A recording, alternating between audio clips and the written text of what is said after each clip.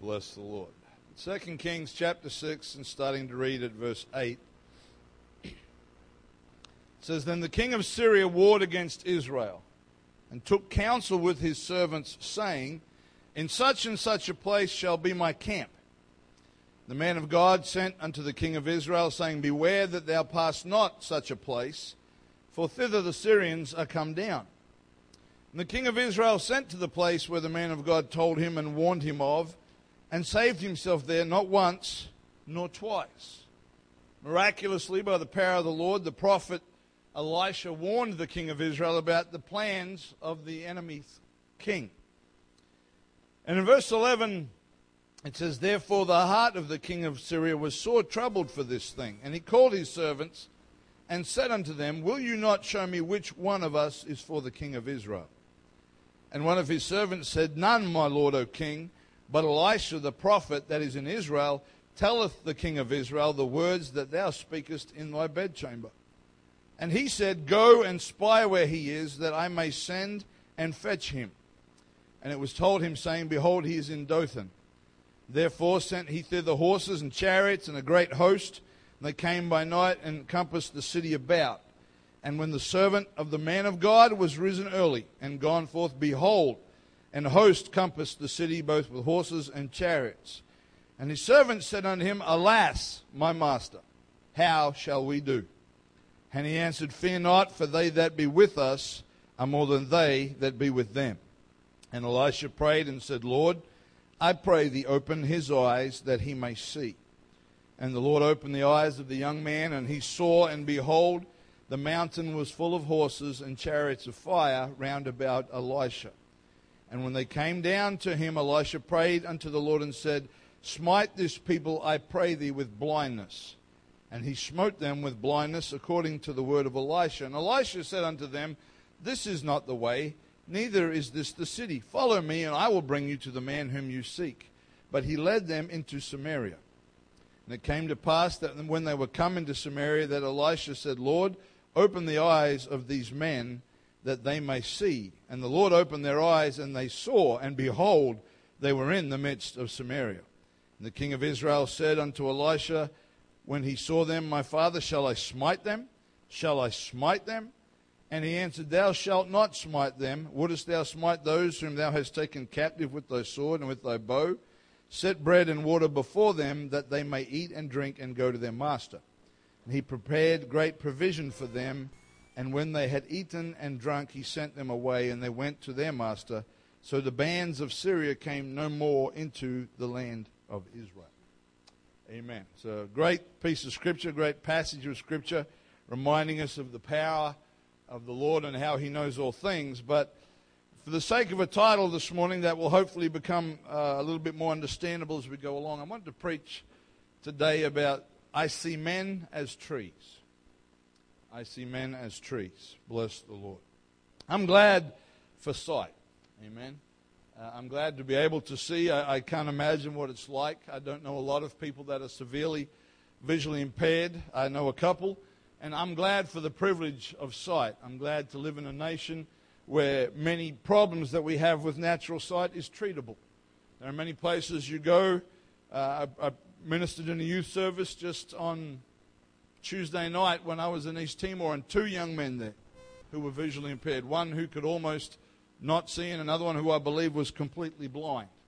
And we don't see a lot of that in this country, and we are very blessed. But eyesight, basically, without being too scientific today, because I don't have that ability, eyesight happens when rays of light reflect off different surfaces and objects and pass into our eyes and pass through the lens that is in our eyes and focus on the back of our eyeball.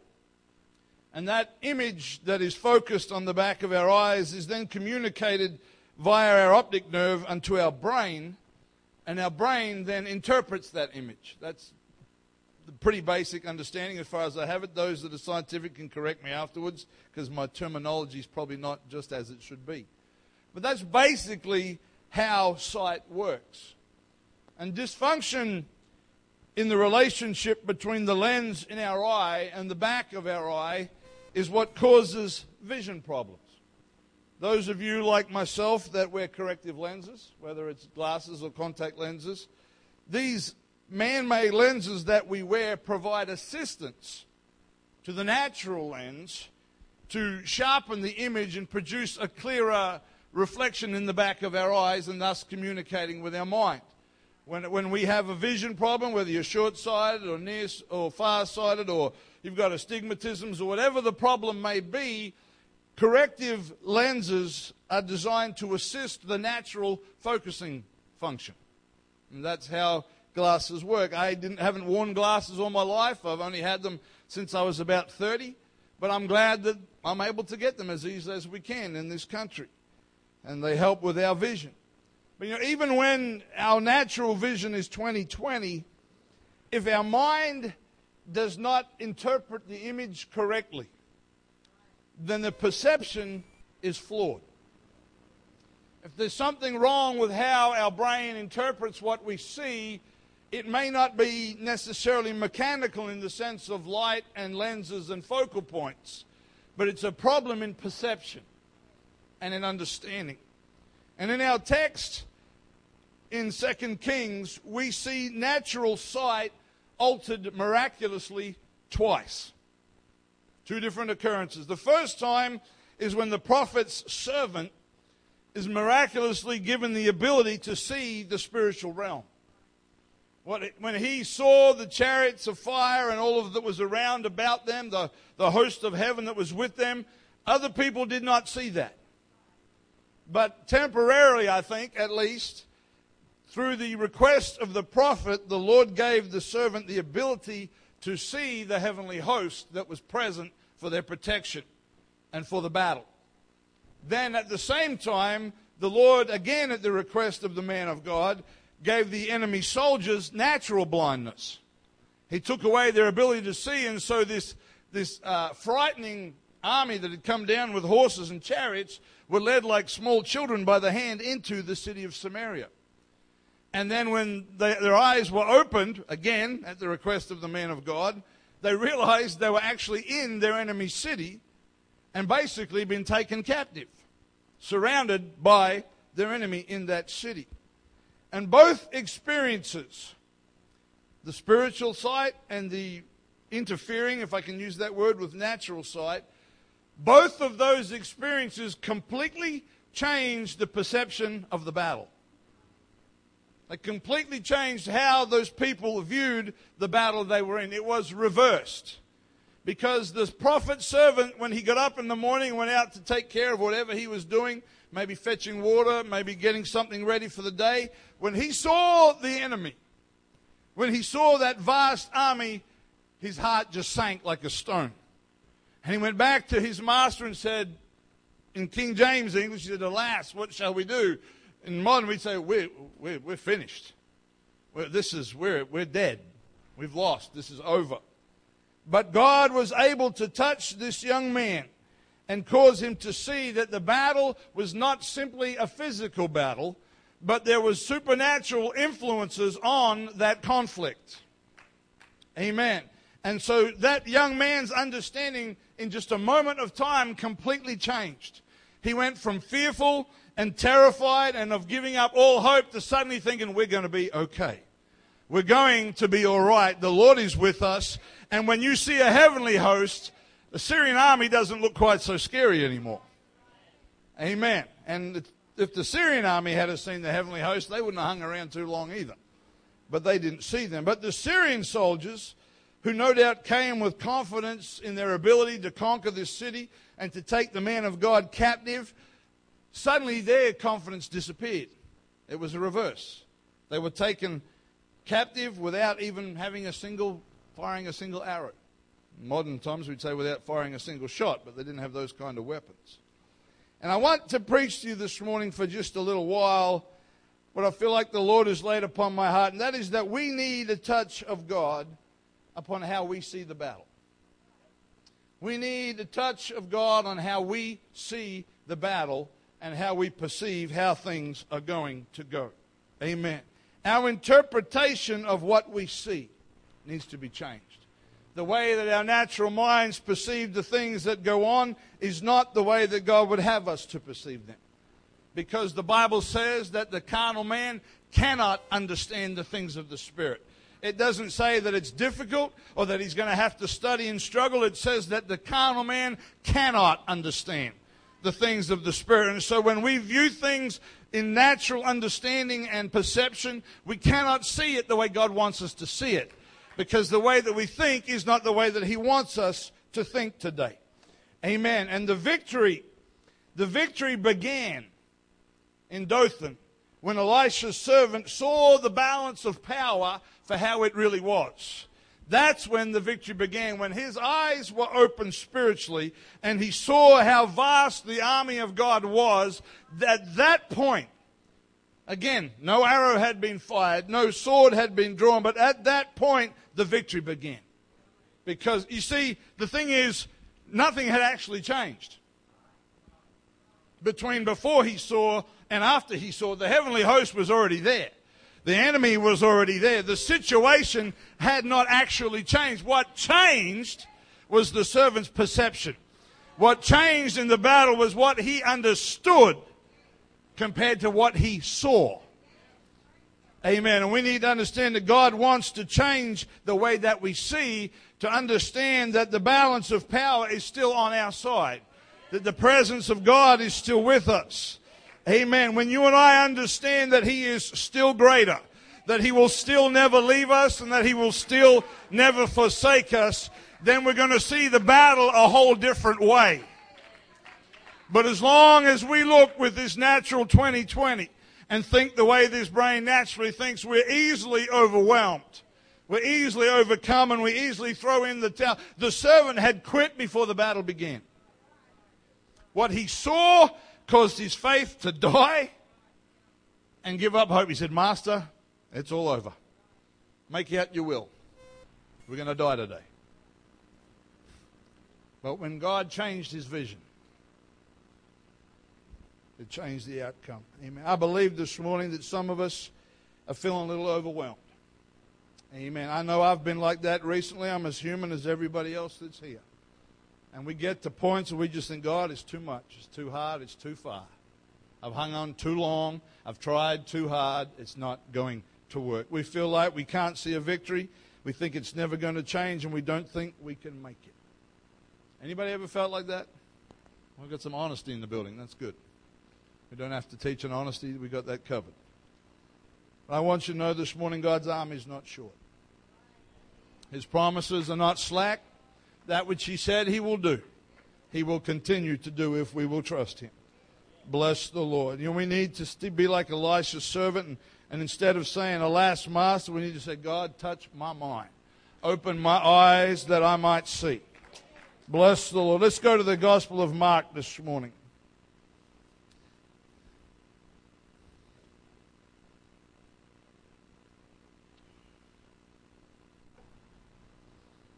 You know why perception is so important? Because what we perceive is our reality. You convince yourself in your mind of something, that's fact as far as you're concerned. It doesn't matter how much other people might think you're crazy. It doesn't matter how much people might sit down and say, but look at this, you're not making sense. When you perceive something a particular way, that becomes your reality. That's why it's something we have to take very seriously with how we perceive things. That's why we need God to touch our minds in the way that we think. Because we want to perceive things the way He would have us to perceive things. Mark chapter 8 and verse 22 says, And He came to Bethsaida, and they bring a blind man unto Him, and besought Him to touch Him. He took the blind man by the hand and led him out of the town. And when he had spit on his eyes, I don't know if he spat on his hands that put on his eyes or just spat right in this poor guy's face. But it says he put his hands upon him and asked him if he saw aught. Can you see anything? And he looked up and said, I see men as trees walking. And after that he put his hands again upon his eyes and made him look up. And he was restored and saw every man clearly. And he sent him away to his house, saying, neither go into the town nor tell it to any in the town. This is a passage of Scripture that has baffled theologians as long as we've had the Word of God. There's a lot of ideas, a lot of opinions about why it took 2 touches from the Lord to give this man full restoration of his eyesight. And if you're sitting on the edge of your seat waiting for a revelation this morning, I don't have one. But there has to be a significance somewhere. Some people say that the Lord was building the man's faith, like he was doing the miracle in stages, possibly. I certainly don't believe that the Lord's power was limited, that it took him 2 goes to get the job done. I mean, he healed blind people and raised the dead and did miracles every day that he was alive. So I certainly don't think it took 2 installments of the power of Jesus. There's a lot of different things. Some people suggest that because this man was blind, that it was a perception problem, that he was seeing things possibly for the first time. I don't think it tells us that he was blind from birth, but there is some research that suggests that when people who have been blind are able to have their sight restored through surgery, that when they first begin to see, they have to sort of learn to interpret the things they see. Because previously, everything was interpreted by touch. They would feel the pulpit, they would feel a chair, they would feel a table, they would even feel the face, as it were, of people that they loved, to be able to identify them by touch. And so when the sense of sight is restored, and suddenly you imagine not being able to see, and then suddenly you can see everything. The ability to interpret what these images are. You know, to recognize, well, hey, that's what a car looks like. That's what a house looks like. To interpret what a house looks like with touch would be nearly impossible because of its size.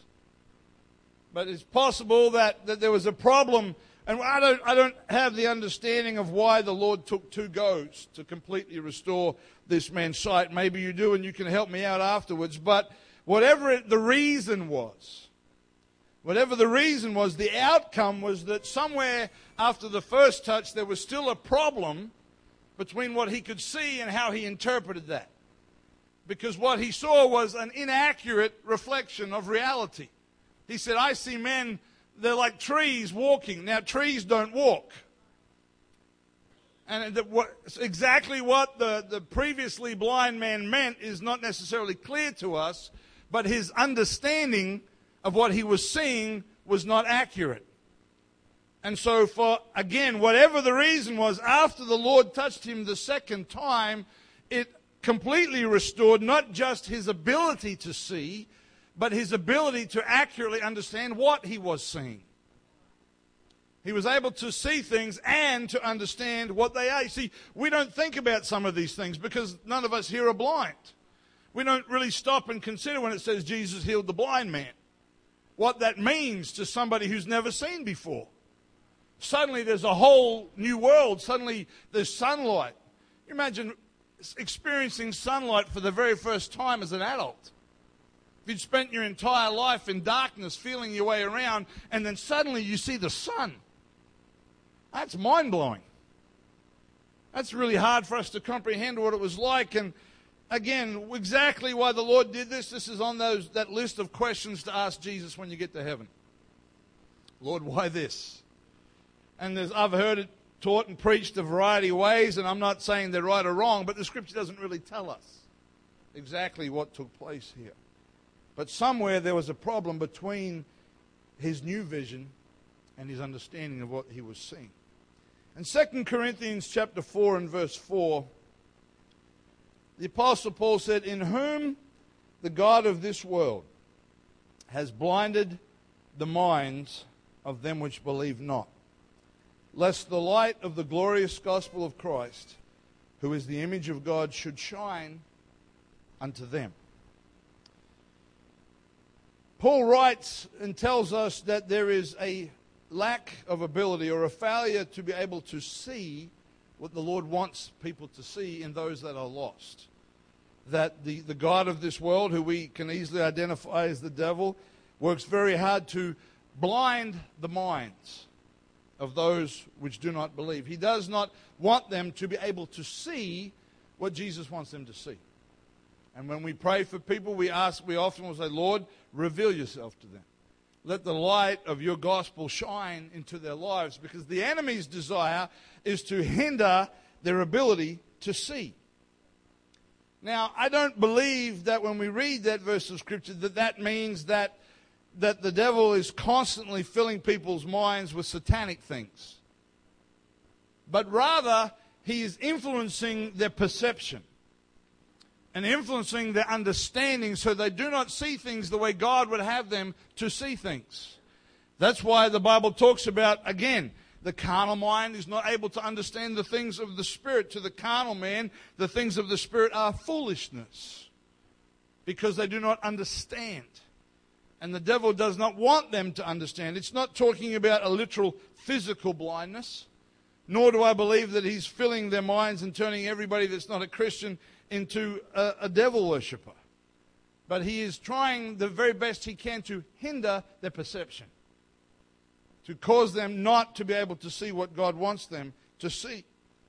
The wise man in the book of Proverbs wrote in a similar vein, really, when he said, trust in the Lord with all thine heart, and lean not unto thine own understanding.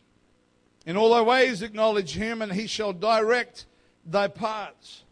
Why did Solomon write to us and say, don't lean on your own understanding? Did he say, just be foolish, just do stupid stuff all the time? Don't be sensible? No. He's saying we trust in the Lord to help us to understand. When we're talking about the things of the Spirit and the way God wants us to live, understanding does not come from within. It comes from here. It comes from the Word of God and from the Spirit of God. And if we trust in our own understanding and we use our own understanding as our platform for the way that we think, what's written in here doesn't seem to make sense.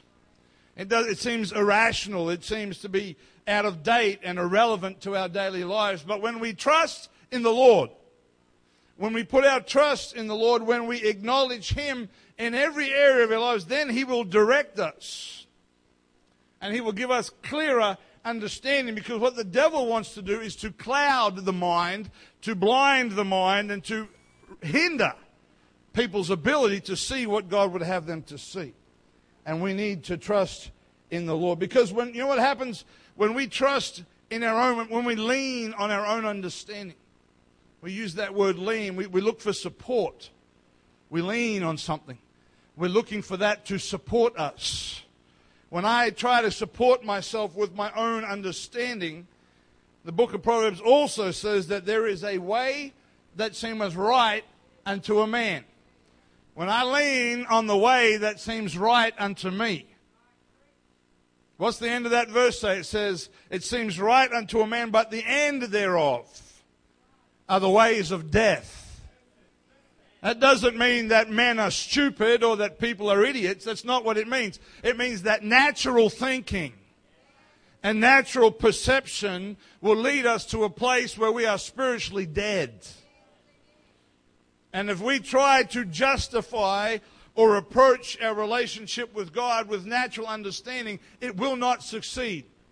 You'll end up frustrated, feeling like you can't do what God wants you to do and unable to achieve the will of God because you're trying to do something spiritual via a natural process. There's a reason that if I take my car to the service station, I don't put diesel in it. It's fuel. I'm guessing it burns at some point.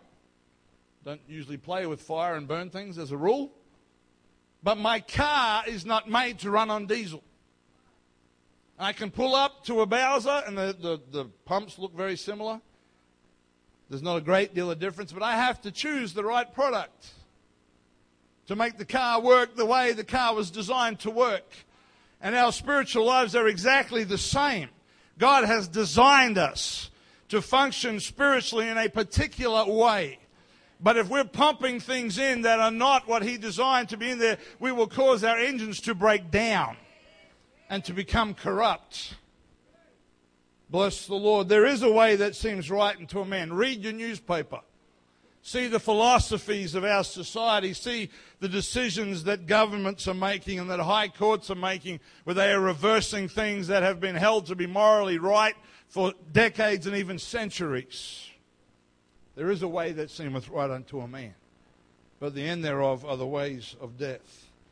Bless the Lord. Our own understanding, doing things that's right in our own sight based upon the vision quality of natural man, will not lead us to be where God wants us to be.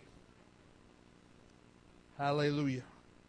But when we can take the information and focus it clearly and perceive what God wants us to understand, we will see where He wants us to go. We will think the way that He wants us to think.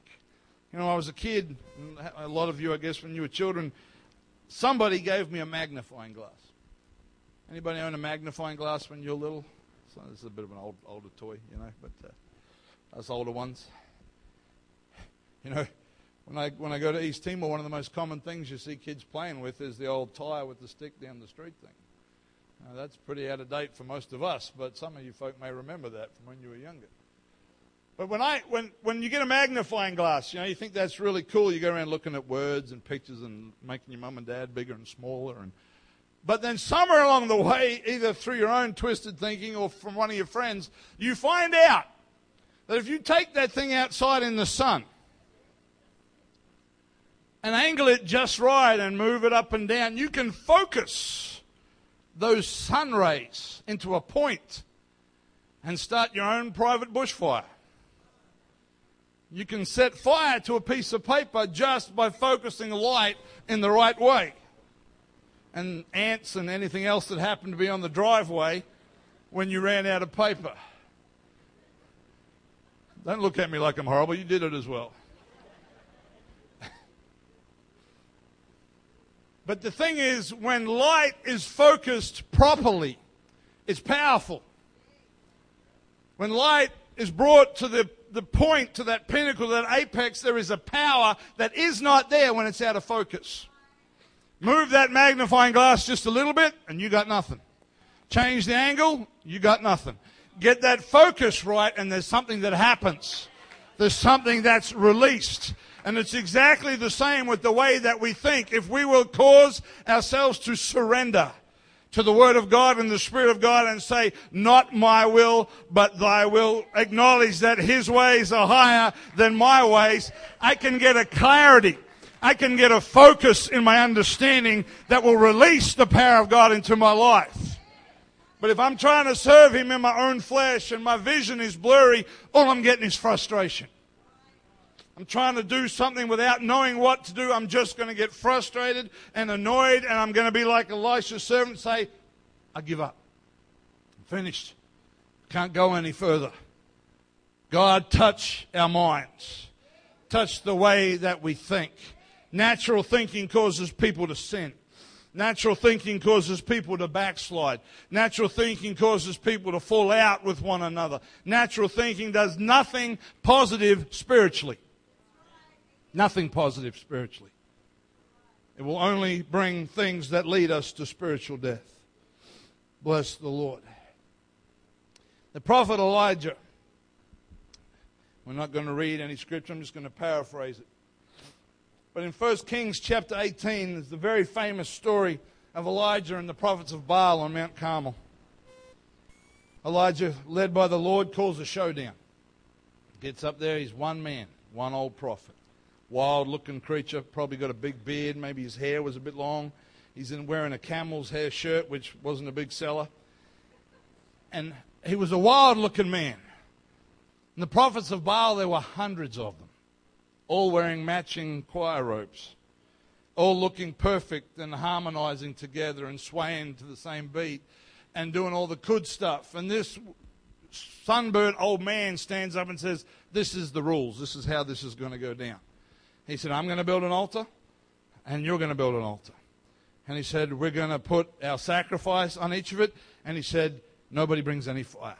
I don't know if he searched them for matches. I don't know if he trusted them. But he said, nobody brings their own fire. And he said, we're going to pray, and we're going to see whose God is God. And so he said, you first, after you. And so these hundreds of synchronized, well-presented, harmonious, all the right words, prophets begin to do their thing. They had everything going. I don't know exactly what they did, and I don't really care. What I do know is that they put on a good show. But what I also know is there was no spark. there was no flame. There was a bunch of stones and a bunch of wood and a dead animal. It was probably getting more and more flies as the day went on. But finally, exhausted, they gave up. And the old sunburnt, crazy-eyed man of God stepped up to the altar. And he said, Lord, you need to show these people.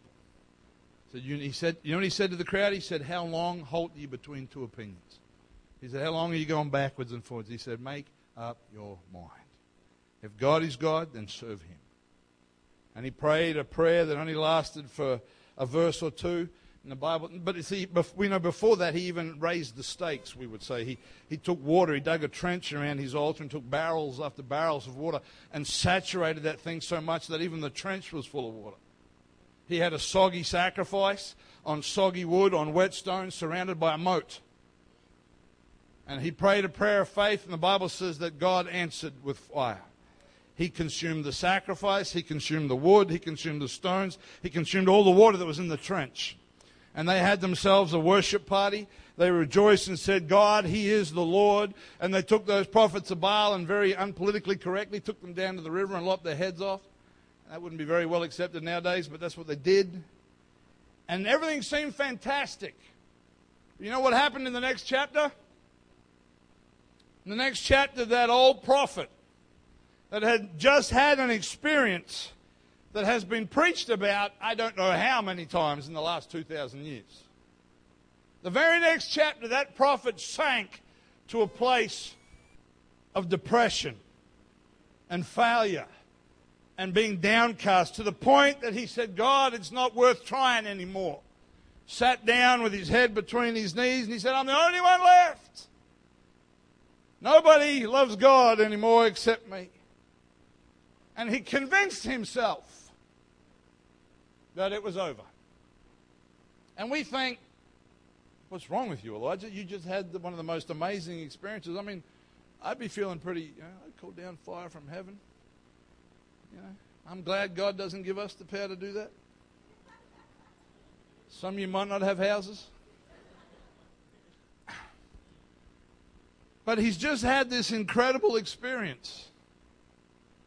And just a chapter later, he's just, what's happened? You know what happened? There was a threat came from an enemy, from Jezebel. She said, I'm going to, just like you killed my prophets, I'm going to lop your ugly old head off as well.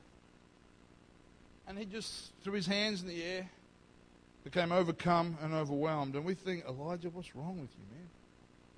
You know, when we're feeling overwhelmed, you might not have called fire down from heaven, but you've been in the fire of the Holy Ghost. You need to turn around and look back and say, look what God has done in my past. You've got victories.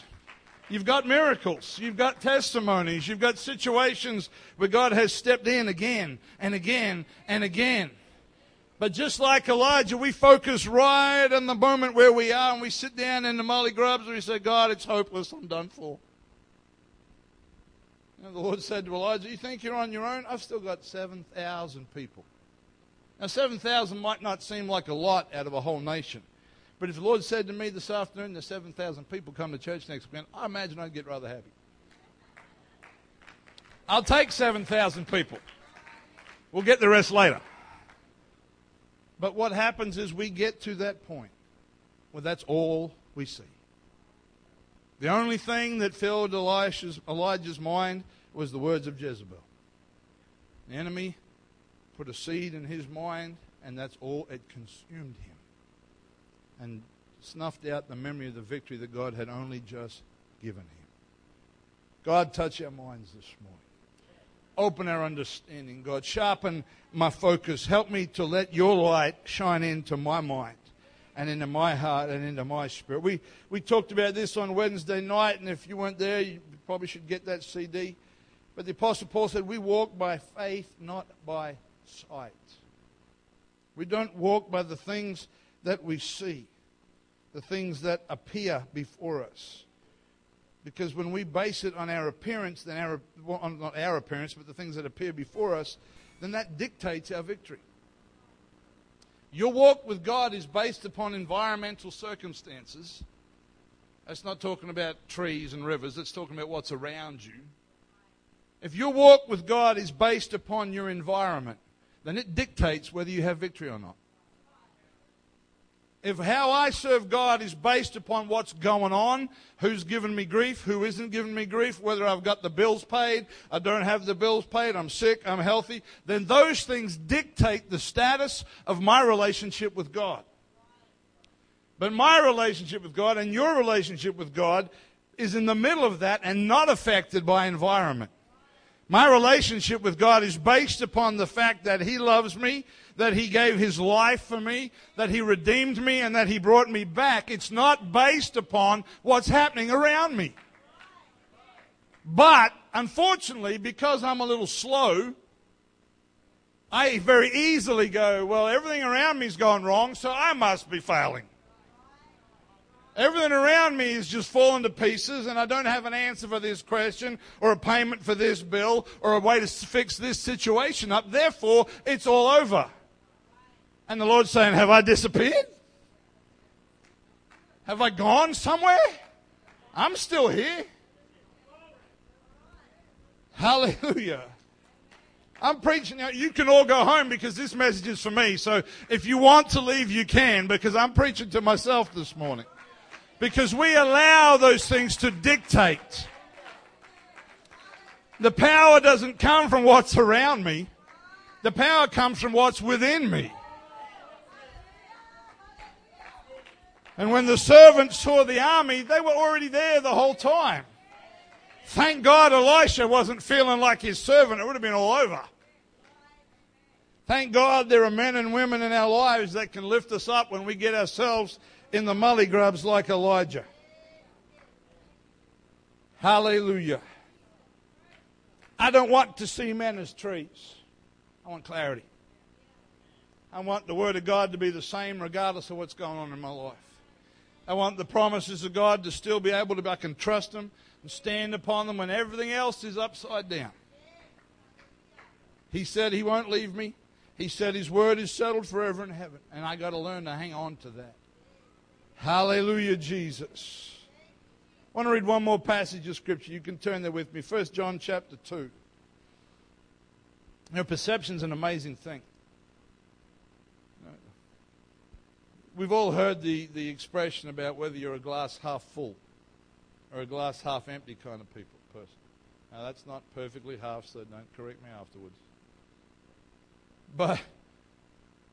But there are some people whose natural tendency is to see that as a half-empty glass and wonder where the other half is. There are other people who see, hey, that's half full. I could use half a glass of water. It's the same glass. The perception is what changes the outcome. You know, whether you're a positive person or a negative person. Now, I know that's only half full. I know it's just an I was drinking out of it, so I'm not about to have any. That's affected my perception somewhat. But people can look at the same circumstance and get two completely different outcomes. How is that possible? Is it because their eyesight's no good? No. It's got nothing to do with your eyesight. It's perception. It's how you interpret what you see. See, we see problem, God sees possibility. We see difficulty, He sees opportunity for miracle. We see heartache, He sees healing, restoration, and strength. But that's not how we see it. That's why we need Him to touch our thinking, to bring it around to be more like His thinking. Trust me, I'm not one of those people that believes that everything's fantastic and every day is wonderful and God's got your best life and a lot of this positive stuff. Oh, I really said something I shouldn't have said then. That's a lot of baloney. The Bible makes it very clear, in this world you shall have tribulation. It's guaranteed. But He said, be of good cheer, for I have overcome the world. He did not say, you have no problems once you're born again. It's all just sunshine and butterflies. If He did, I missed that part of the package. Because there's some days they're not butterflies, they're vultures. And it's raining. But He said, I will be with you every step of the way. I don't know where they get this fantasy about God wanting you just to have a profitable life. He's going to make you healthy and wealthy and wise. Only one of those is actually promised. That's wisdom. Health and wealth, they come and go because, the Bible says time and chance happens to all men. Sun shines on the just and the unjust. Rain falls on the just and the unjust. And you've heard me say it many times, and I'll say it again. If we're supposed to believe that God wants us to have the best of everything about every situation, every day, the Apostle Paul missed that badly. Because I don't know what version of the Bible you have to read to make a shipwreck sound like a good thing. Your best life now as the stones come. That's crazy. That's carnal thinking. That's natural thinking trying to be forced upon spiritual principles. And the two do not go together. Yes, God will bless me. Yes, He'll provide my needs. And God may do wonderful things in your life. But even when it's not easy, you got to trust Him. Because again, that's environmental. That's what's going on around me. Bless the Lord. 1 John, got off track there, sorry. 1 John chapter 2. There's a very strong theme through the first epistle of John. Much of it has to do with our relationship with God in the way that we relate to our brethren. And in 1 John chapter 2 and verse 9 it says, He that saith he is in the light and hateth his brother is in darkness even until now. Now, that's not talking about literal light, literal darkness. If you love your brother, you're in the sunshine. If you hate your brother, it's nighttime. That's not what it's talking about. But light and darkness do what to sight? They either help or they hinder.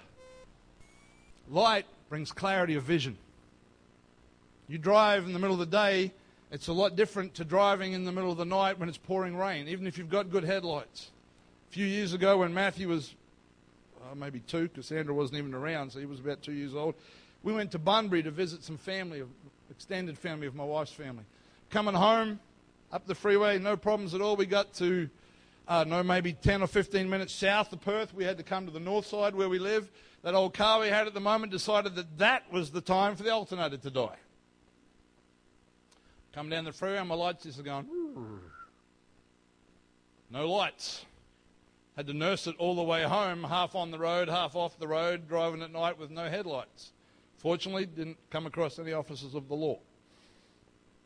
But the whole thing is the darkness. If that was the middle of the day, I wouldn't even have noticed. But in the darkness, when my lights went out, I noticed. So what the scripture says, verse 10, He that loveth his brother abides in the light. There is none occasion of stumbling in him. But he that hateth his brother is in darkness, and walketh in darkness, and knoweth not whither he goeth. Because that darkness has blinded his eyes. Again, that's not literally physical. But it's talking about our ability to see. When we love our brethren, it helps us to have clarity in our spiritual sight. But when we do not, our ability to see is hindered, which means our ability to perceive is also hindered. That's why when there's offense and when people fall out with one another, they cannot see what God wants them to see. Because they're blinded. They can't see beyond the offense. Because there's a darkness, nobody's turned the lights out. But there's a spiritual darkness that descends that hinders your ability to see clearly where God wants you to go. And what He wants you to do. And that's one of the many reasons why we need to take this seriously. I want to see where I'm going. Verse 10 says that if we are in the light, we love our brethren, we abide in the light, there's none occasion of stumbling. Why is there no occasion of stumbling? Because we can see where we're going. You try to walk around in the dark, that might be easy when you're in your own home. But you go stay in a hotel or somebody else's house that you don't know very well and get up in the middle of the night and see how you do. Fall over somebody's suitcase, somebody's chair, somebody's cat. Whatever it might be, you're out of you're disorientated. During the daytime, you could find anything in that house. But when the darkness descends. I was at a youth camp I'm coming to a close. I was at a youth camp a few years ago as the guest preacher. And this youth camp was in Victoria at a place called Halls Gap. And it's up in the hills, and it's kind of like in a bit of a valley in the top of this mountain range. And the room they gave me was quite a nice room, and the curtains or the blinds, whatever they were, I don't remember now, but they were really heavy. And so when it was nighttime, it was pitch black in that room. Now, you know, it's like when you go to sleep, sometimes you can still see light coming in from outside, but it was just pitch black. And so because I'd travelled in that day and I was weary, I forgot to set my alarm. I was preaching in the morning. I woke up. I was convinced it was 2 o'clock in the morning because it was pitch black. Rolled over and grabbed my phone and looked at the time, and I think prayer was at 9 till 9:30, and the service was at 10, something like that, and it was like 5 to 9. I flew into the bathroom, had a shower and a shave, got dressed, and came walking out like I've been praying since 6 a.m. Come into the prayer room, everybody's praying. I'm just like, praise the Lord, everybody. I nearly had a heart attack. I'm supposed to be preaching and I'm asleep. But the darkness confused my perception of what time it was. I thought I still had plenty of time.